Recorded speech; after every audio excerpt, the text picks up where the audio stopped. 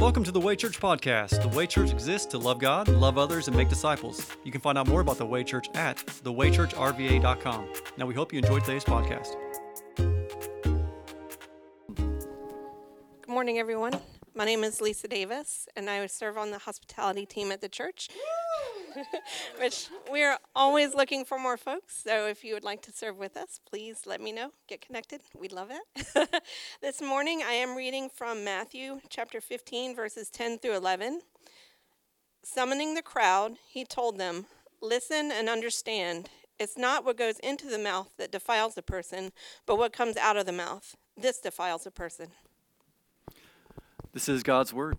Let's pray. Father, we thank you for bringing us here. We thank you for worship. We thank you for the privilege it is to worship you, Father. So right now we ask that you move and lead us in worship. Help us to see you more clearly. Remove any barriers or stumbling blocks or distractions, and help us really to worship you in spirit and in truth. We thank you, Father. We pray this all in the name of Jesus.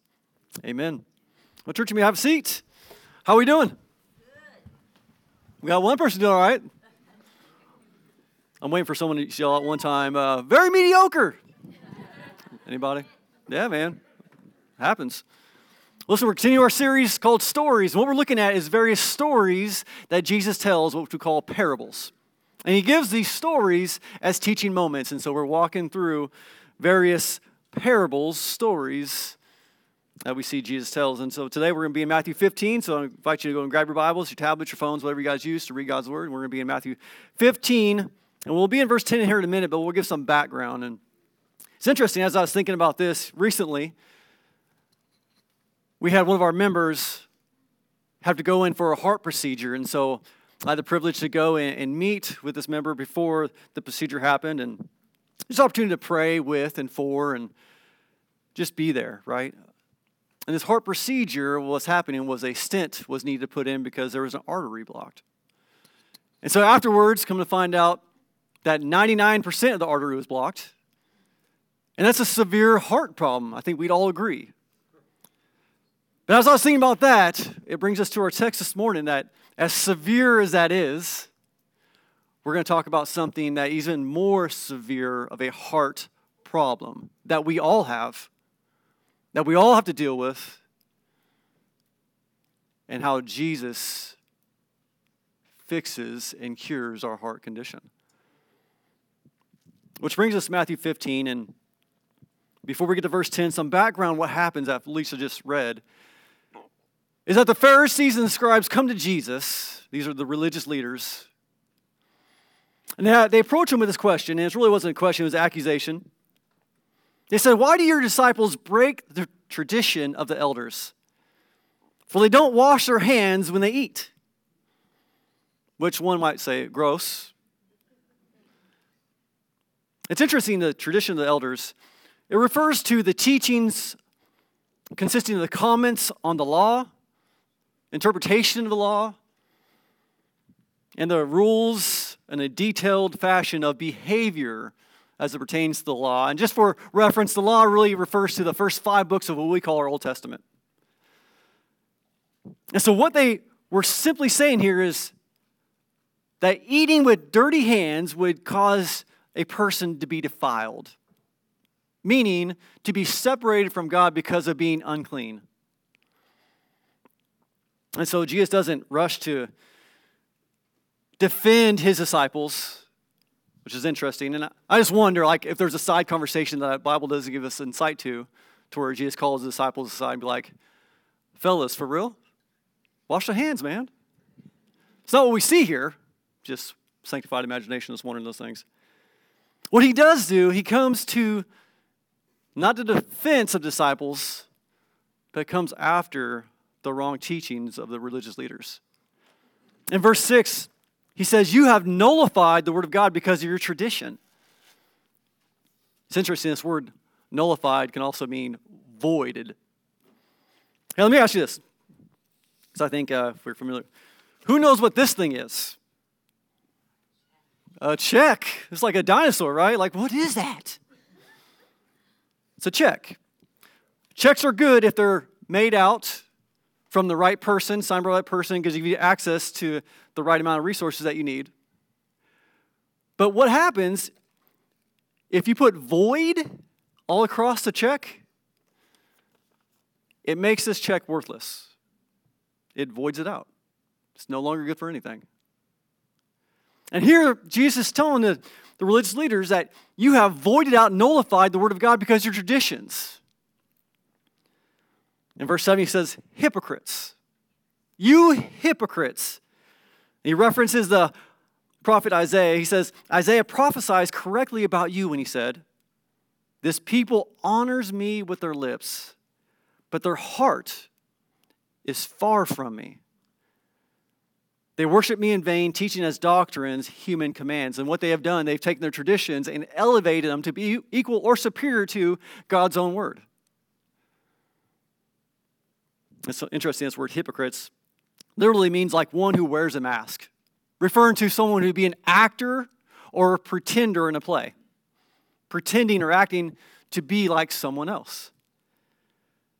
And Jesus continues to get on these religious leaders for their wrong heart posture is what it comes down to. Continues calls them hypocrites. In Matthew 23, he says, they do everything to be seen by others. And he calls them whitewashed tombs. He says they're beautiful on the outside, but on the inside, they're full of dead bones. Hypocrites, pretending to be something that you're not. And the point we're going to start taking out through this is that like then, today, there are many people trying to fake it until they make it. But you can't fake it before God. The fake you is doing just fine in front of others. But the problem is God sees the heart.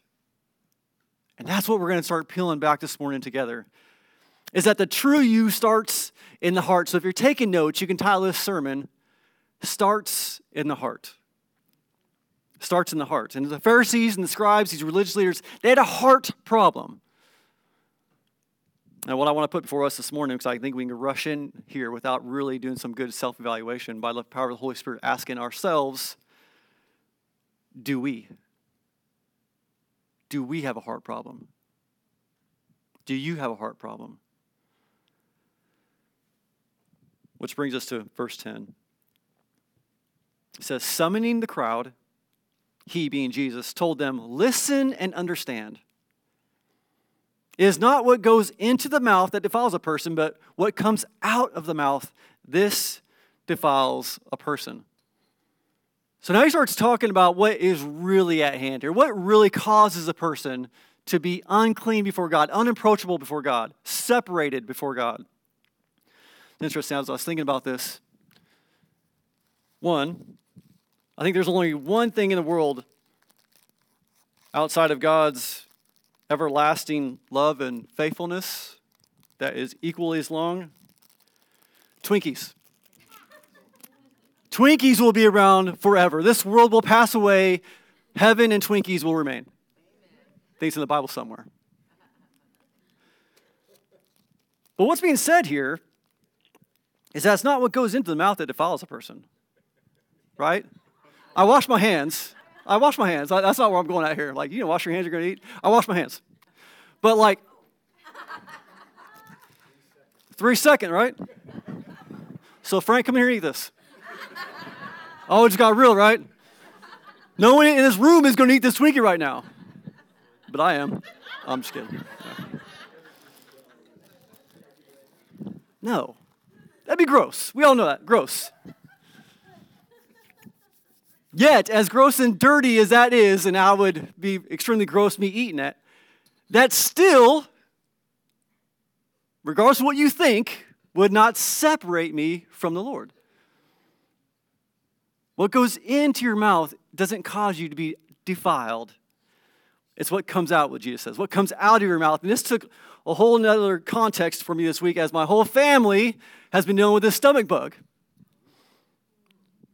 I don't think that's what Jesus is talking about here. What comes out of your mouth, not in that way. Yeah, I debate that a little bit. So what is Jesus talking about? And this is what disciples end up coming to him. Like, what are you talking about? And so in verse 12, the disciples come and they told him, do you know that the Pharisees took offense when they heard what you said? Which is interesting. Notice that the scribes and Pharisees, it wasn't that Jesus was tactless. But it was the truth that was offensive. The truth that was triggering. And don't miss this.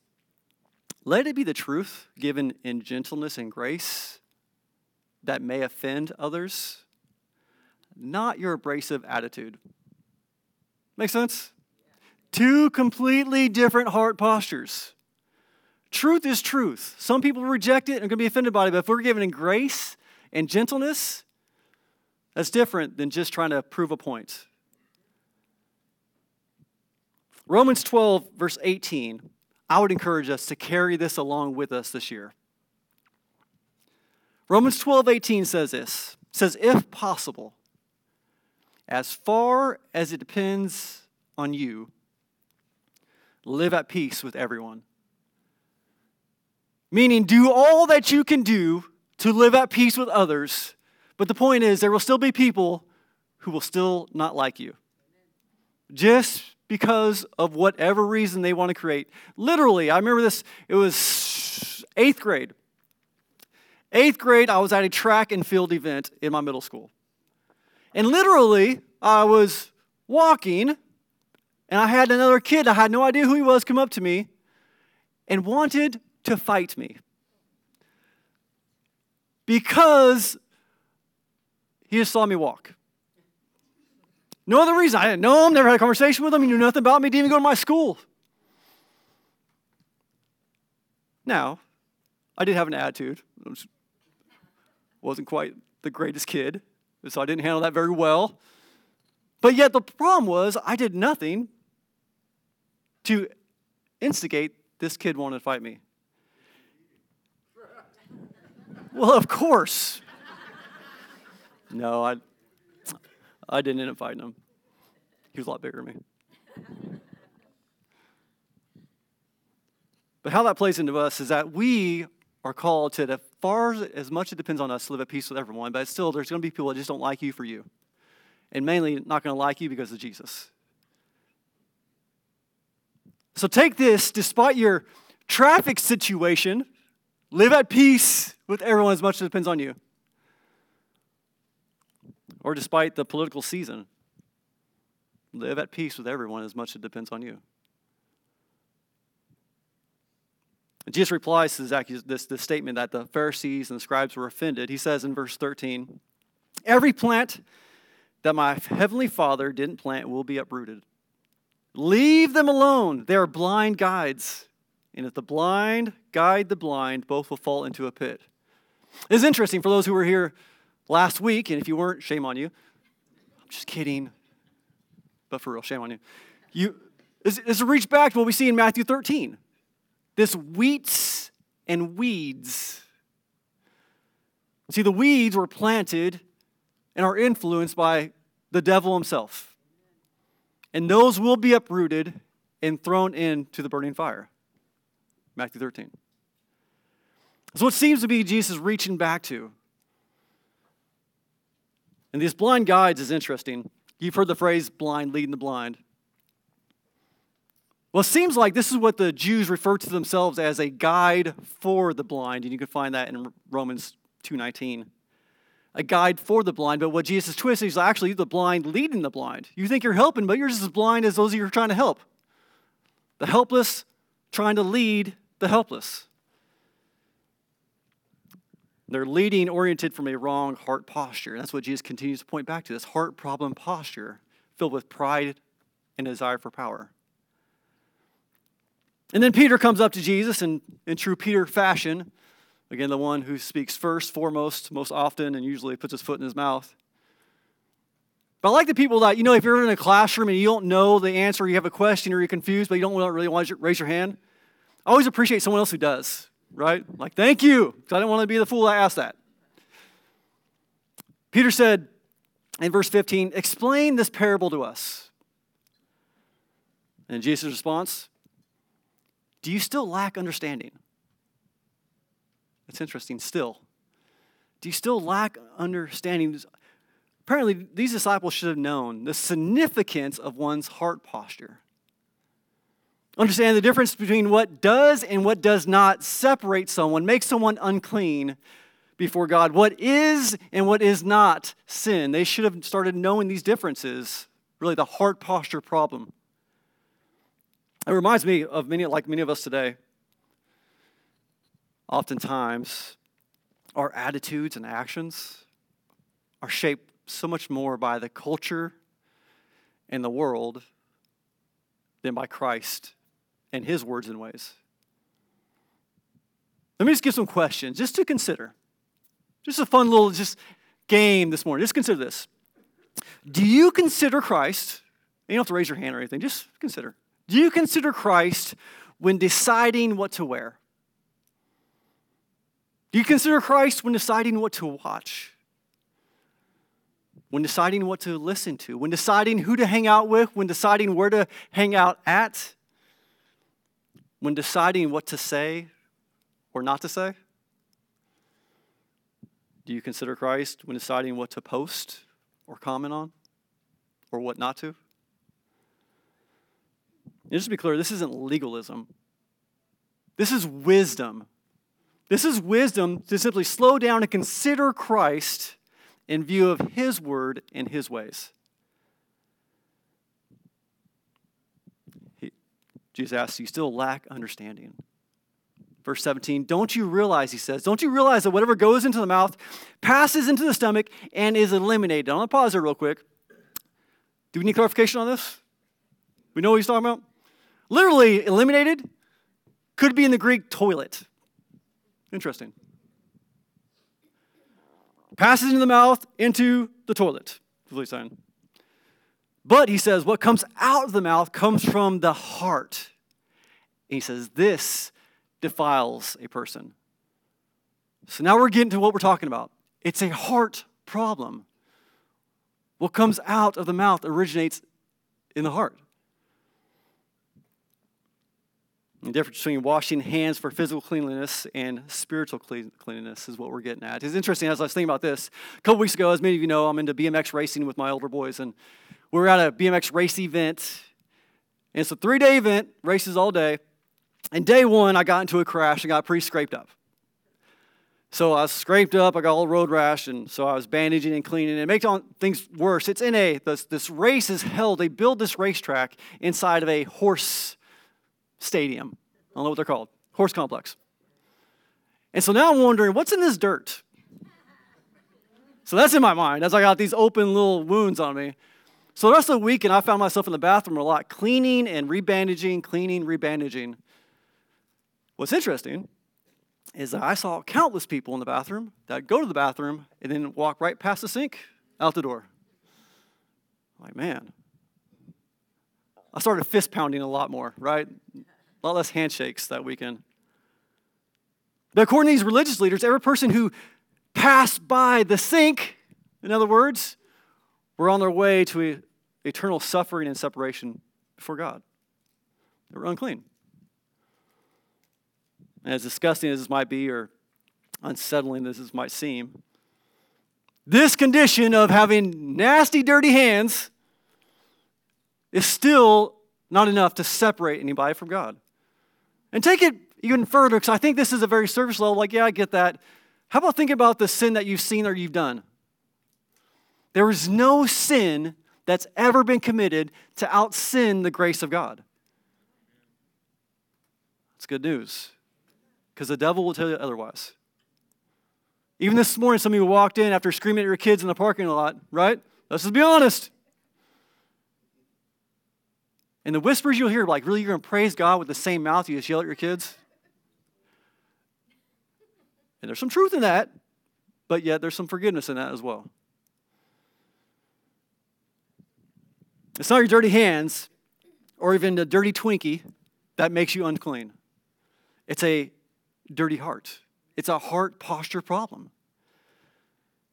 The true you starts in your heart. Sin starts in your heart. And to be clear, your words are a window into your heart. Have you thought about that before? Your words are a window to what's going on inside you. James touches on this. James chapter 3. He says, with the tongue we bless our Lord and Father, and with it we curse people who are made in God's likeness. Blessing and cursing come from the same mouth. My brothers and sisters, these things should not be this way. Does a spring pour out sweet and bitter water from the same opening? The answer is no. So how can we bless the Lord and then go just tear down our coworkers on Monday? These things are contradictory. And what James is pointing to, it's a heart problem that creates what words we use. And so consider this. What does what you say about your heart? What does what you say about your heart? Again, you got to bear with me because I got 3 spheres of my life. Family, faith, and race. That's what I do, right? So all my illustrations come from family, my faith, or racing. It was interesting, that same race, I was hanging out at the finish line just watching the races finish while I was waiting. And this kid finished, he lost, and he had to be like 10. And as soon as he passed the finish line, he stopped and started banging his head against the handlebars, crying, and cussing. Cussing and cussing and cussing. And I'm sitting there just kind of taken back. I'm like, my goodness, never heard so many cuss words. It's interesting. What does that say? Like, think about if you saw a 10-year-old just cussing up a storm and throwing a fit, what would you think about said 10-year-old? You don't have to say it.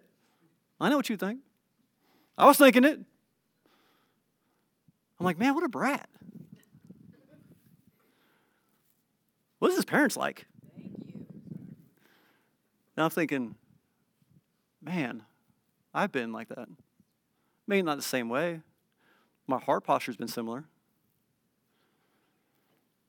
A lot of questions of is cussing a sin?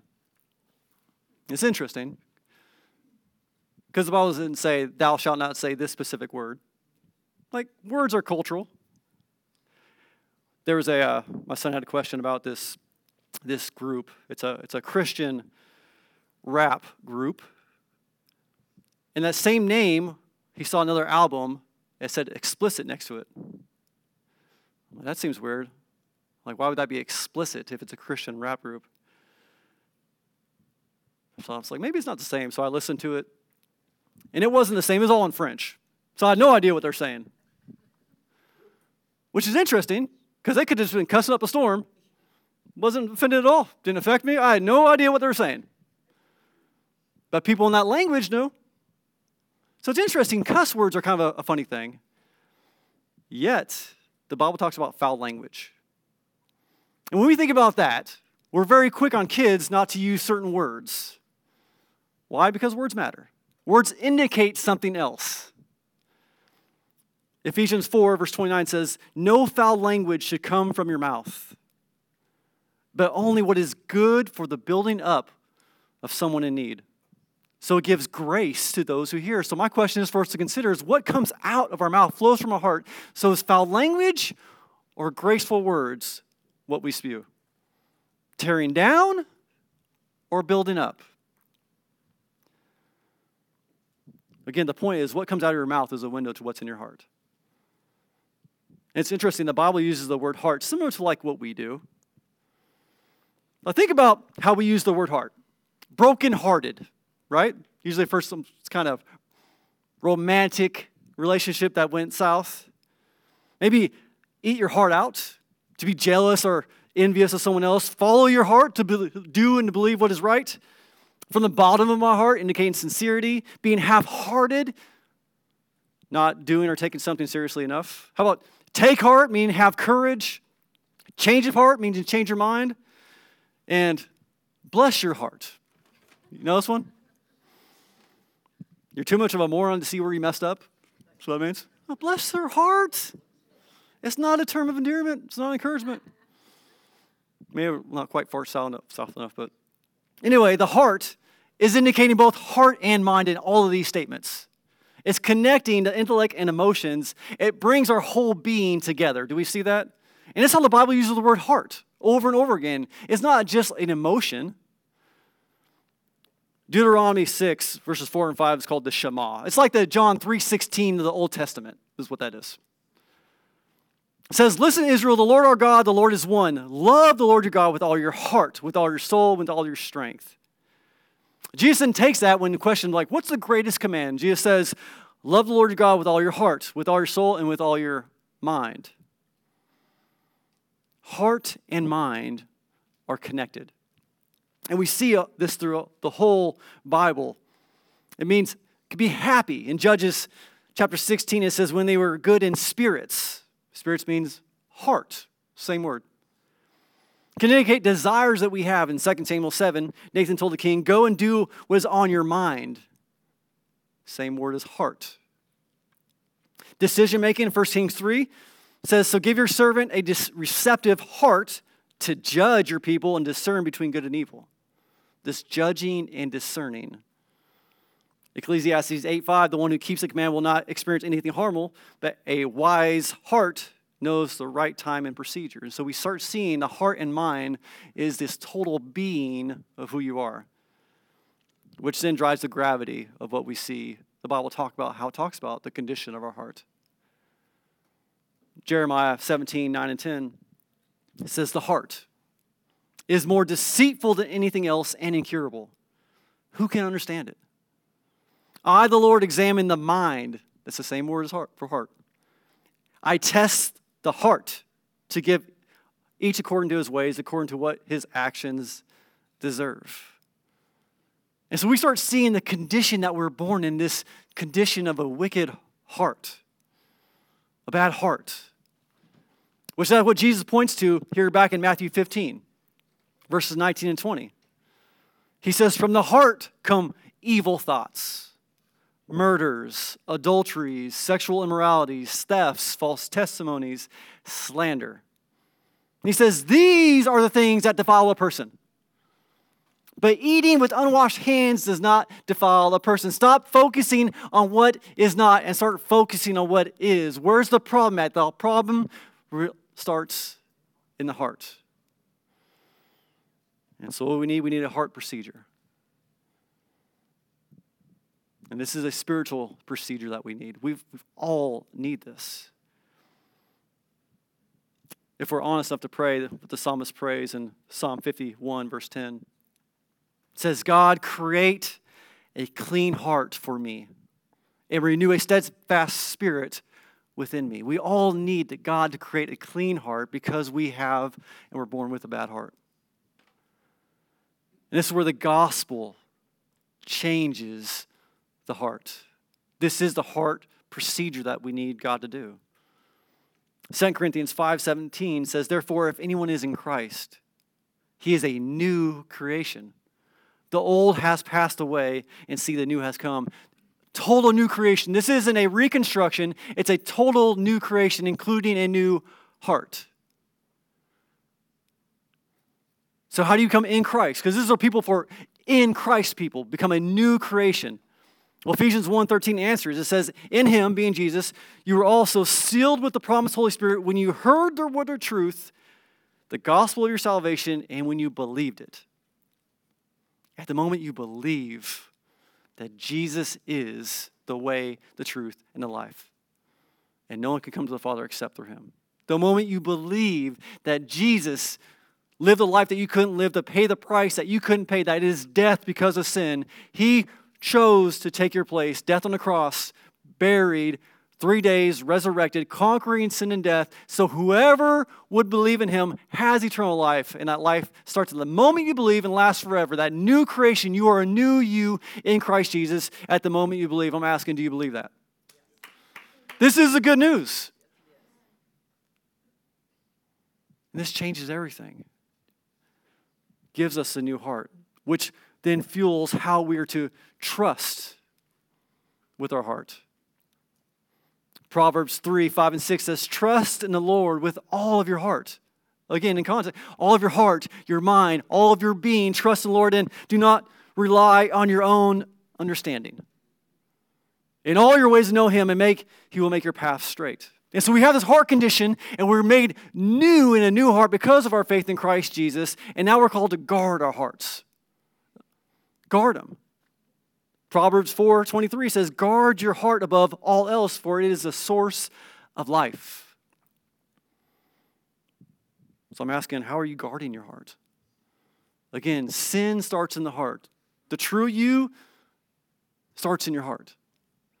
This is what Jesus points at in Matthew 5.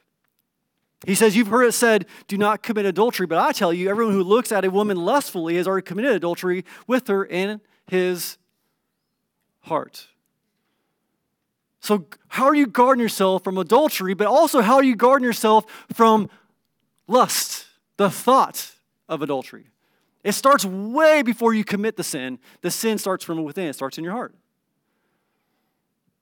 He says, you've heard it said, do not murder, and whoever murders will be subject to judgment. But I tell you, everyone who is angry with his brother or sister will be subject to judgment. Anger, this sensing, this feeling that starts from within, heart and mind. The action is sin, but the sin starts well before the action. It starts in the heart. So how are you guarding your heart? We do okay, I think, for the most part, of guarding our heart from saturated fats. We know that's bad. I'm not so sure we do well from guarding our heart from spiritual attacks. And it's noteworthy that entry to the heart spiritually is through the eyes and ears. So how are you guarding your eyes and ears? How are you guarding your heart? Definitely through your lips affects your hips, right? But spiritually, not your heart. Our heart already has a condition, so how are we guarding it? Think through how what we see and hear affects who we are, how we feel, how we think. Romans 10:17 says, faith comes from what is heard. You know what else says? Fear. Matthew 5, Jesus says, if your right eye causes you to sin, gouge it out and throw it away, for it's better that you lose one of the parts of the body than your whole body be thrown into hell. And people are like, you know what, Jesus probably didn't really mean that. They're just, going a little above and to make a point. You know what I think? I think Jesus meant it. I think it's better for you to be blind than to be cast into hell because you can't fix your sin and you're trying to. You stumble and stumble trying to find your own way. I think this is better. The point is, how are we guarding what we watch and what we listen to? This isn't legalism, this is wisdom. How are you guarding your hearts? We have a heart problem. Sin is a condition that starts in our heart. The mind, our inner person, which is manifested through our thoughts, actions, and words. In other words, the production of our heart publicizes who we are in private. It's going to come out. This is just so. I have the gift of unsolicited advice. It's getting stronger as I get older. So here it is. So we give dating advice in our household, and I'm not going to say like you should do things like this, but what I do say for our kids that will be dating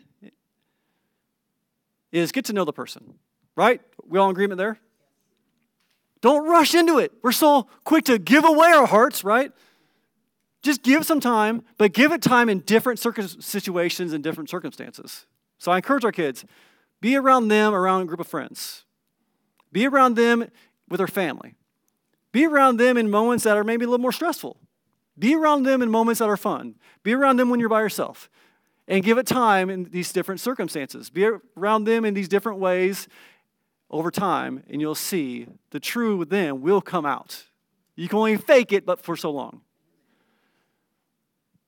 And so by the time my daughter's about 40, I think she'll probably find maybe the right guy. But this is, just to be clear, this is much more about just watching the words you use. This is watching what's harboring in your heart. Because that's what comes out. The heart will be exposed. It will cut through the fake to the factual. But you know what's in your heart. You know what goes on in your mind. The Bible talks about a lot of times the battle is waged in our minds. Heart and mind are connected. So what's your heart harboring? Only you know that. But it does come out from time to time for others to see, doesn't it? Is it harboring jealousy, anger, hatred, selfishness, impatience? And this is what's really got me. Impatience. Like what comes out of my mouth when I'm impatient is something different than I want to. But it's a window to what's going on inside. Do you ever say things that you regret? Of course you do. What I'm here to say is stop it. No, I'm just kidding. The point is we do, but don't be okay. Be like, oh, that's just how I am. I just say things flippantly. And what's going on in your heart? That's just who I am. I'm just blunt. Well, stop. Stop being rude. Like, ask God to fix that because that ain't good. And what you're showing by what you're saying says a lot. So what are you showing by the words you're saying? What are you showing around home? Around school, the workplace, recreation? What are you showing on Interstate 64? Or when you go to the store? By the words you're saying. Let me ask this. Are you out of line online? Because it's not always words. Now words come through our fingers, don't they? Our thoughts come through our thumbs. Like, think about that. It's the words we use. And watch how you talk about people. We walk this slim line of slandering far too often, if we're honest. Carry that with you when you engage in conversations this year. All the conversations. But the conversations are going to ramp up. I'm going to continue to push this. And I'm sorry, not sorry if you get tired of hearing this. But carry this with you as you engage in conversations about political candidates and the people who vote for them. Man, be involved in voting. Praise God we have that freedom. But don't be involved in slandering. Because, man, we walk that fine line. And don't let it evolve into disunity. We're Christians. That matters a whole lot. We're disciples of Jesus, not disciples of Biden or whoever else is going to come out there. The point is, and I go back to 1 Corinthians 10:31 a lot. Maybe something you want to write down as well. Romans 12:19, 1 Corinthians 10:31. Essentially says, do everything for the glory of God. I wonder if we're going into every day saying, you know what, today I'm striving, my desire is to do everything for the glory of God. And I'm afraid we're not even thinking about that. Everything is a lot of things. I go back to the list that we just briefly went through. What you wear, what you watch, what you listen to, who you hang out with, where you go. These things. Are we glorifying God as we go? God sees and evaluates the heart, the inner person. The Lord sees what's going on within, these inclinations and intentions that leads to our actions. 1 Samuel 16 says, humans do not see what the Lord sees, for the human sees what is visible, but the Lord sees the heart. It starts in the heart. God cares about your heart posture. You can do all the right things. These religious leaders did all the right things. You can go to church every single Sunday. You can go help the homeless like they did yesterday. Like we did yesterday, partner with Courage to Care. You can go do all these things. You can do all these wonderful things. You can be involved in a sub team. Praise God, the AV team who did everything right this morning. We still had AV problems. It's equipment. You can do all these things, but your heart can be far from Him. You come to worship and sing praises with the most beautiful voice, and God sees your worship as vain because your heart isn't for Him. We can just go through the motions. The sin starts in our heart, and that's where we need God to step in and intervene. I'm asking God this morning just to reveal some things in our heart that maybe we didn't know was there. But God can cure those things. But God's the only one who can make us clean. Let me close with this. I was thinking about this concept. And so our backyard of the house just holds water. That thing does not drain. And so it's a constant mud pit in the wintertime. It just doesn't dry, it doesn't drain, it's a mess. Which the combination of that is a lot of fun because my kids love the mud. They love it. My little guys just go swim in it. No matter if you say, hey, let's avoid the mud, it ain't going to happen. So they go out and get all muddy, but then they want to come inside. And that ain't happening. They're not coming to my house all muddy. I may have a touch of OCD, just a touch. And I would simply say, hose yourselves off before you come in. But listen, I got a 3-year-old, a 4-year-old. Let's just be honest. They're not going to do well. They might hose off their hand, and they're just a muddy mess. So that ain't going to work. They can't clean themselves up enough to come inside my house. They want to, but I'm not going to let them until they get clean. And they can't clean themselves up, so what do? I tell Rachel, go clean the kitten. No, I'm just kidding. Just kidding. I go out there, and I hose them down, clean them up, change the clothes. And you know I'm getting messy too. You can't hose them off and not expect to get wet and messy yourself. The point is, I had to do what they could not do themselves.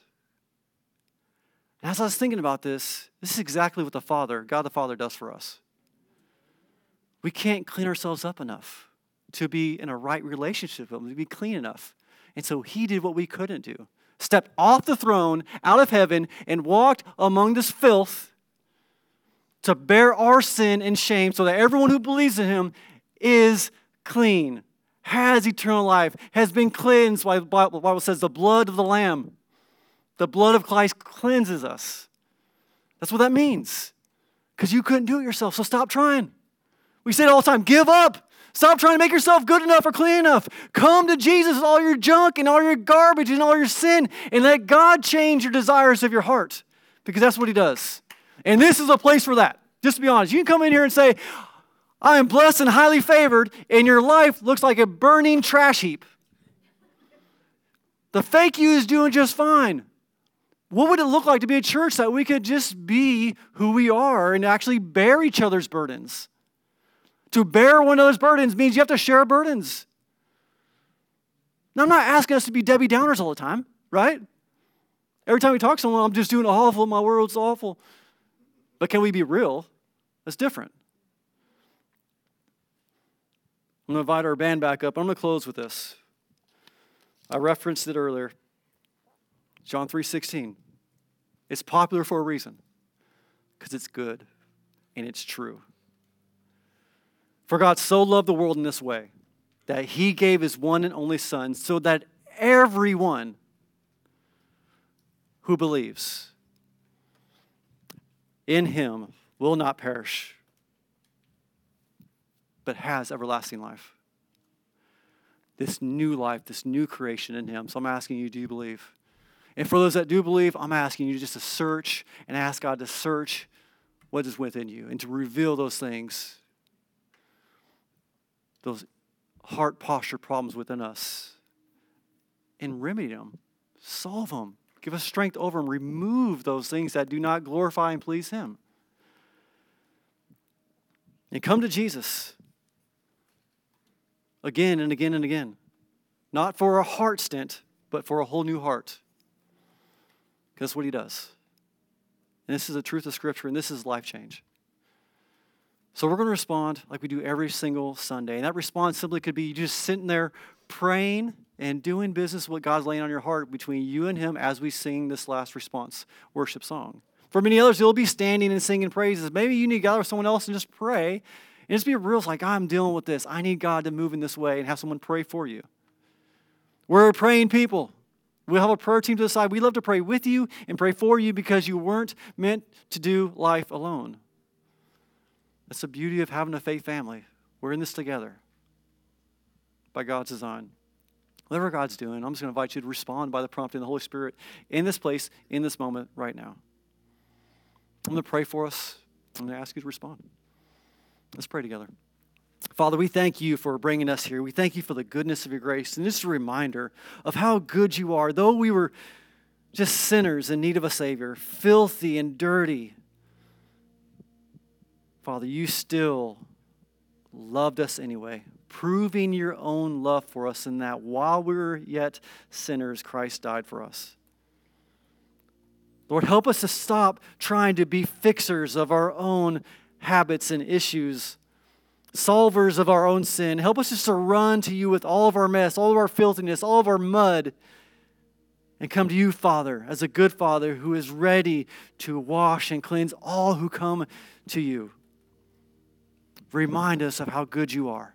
Forgive us where we've fallen short, but remind us of who we are in you. So even when we stumble and fail, we don't stay there because of who you are. You pick us up. You clean us off. You dry us off. And we are going to walk with you being a new creation, a new heart because of you, Jesus.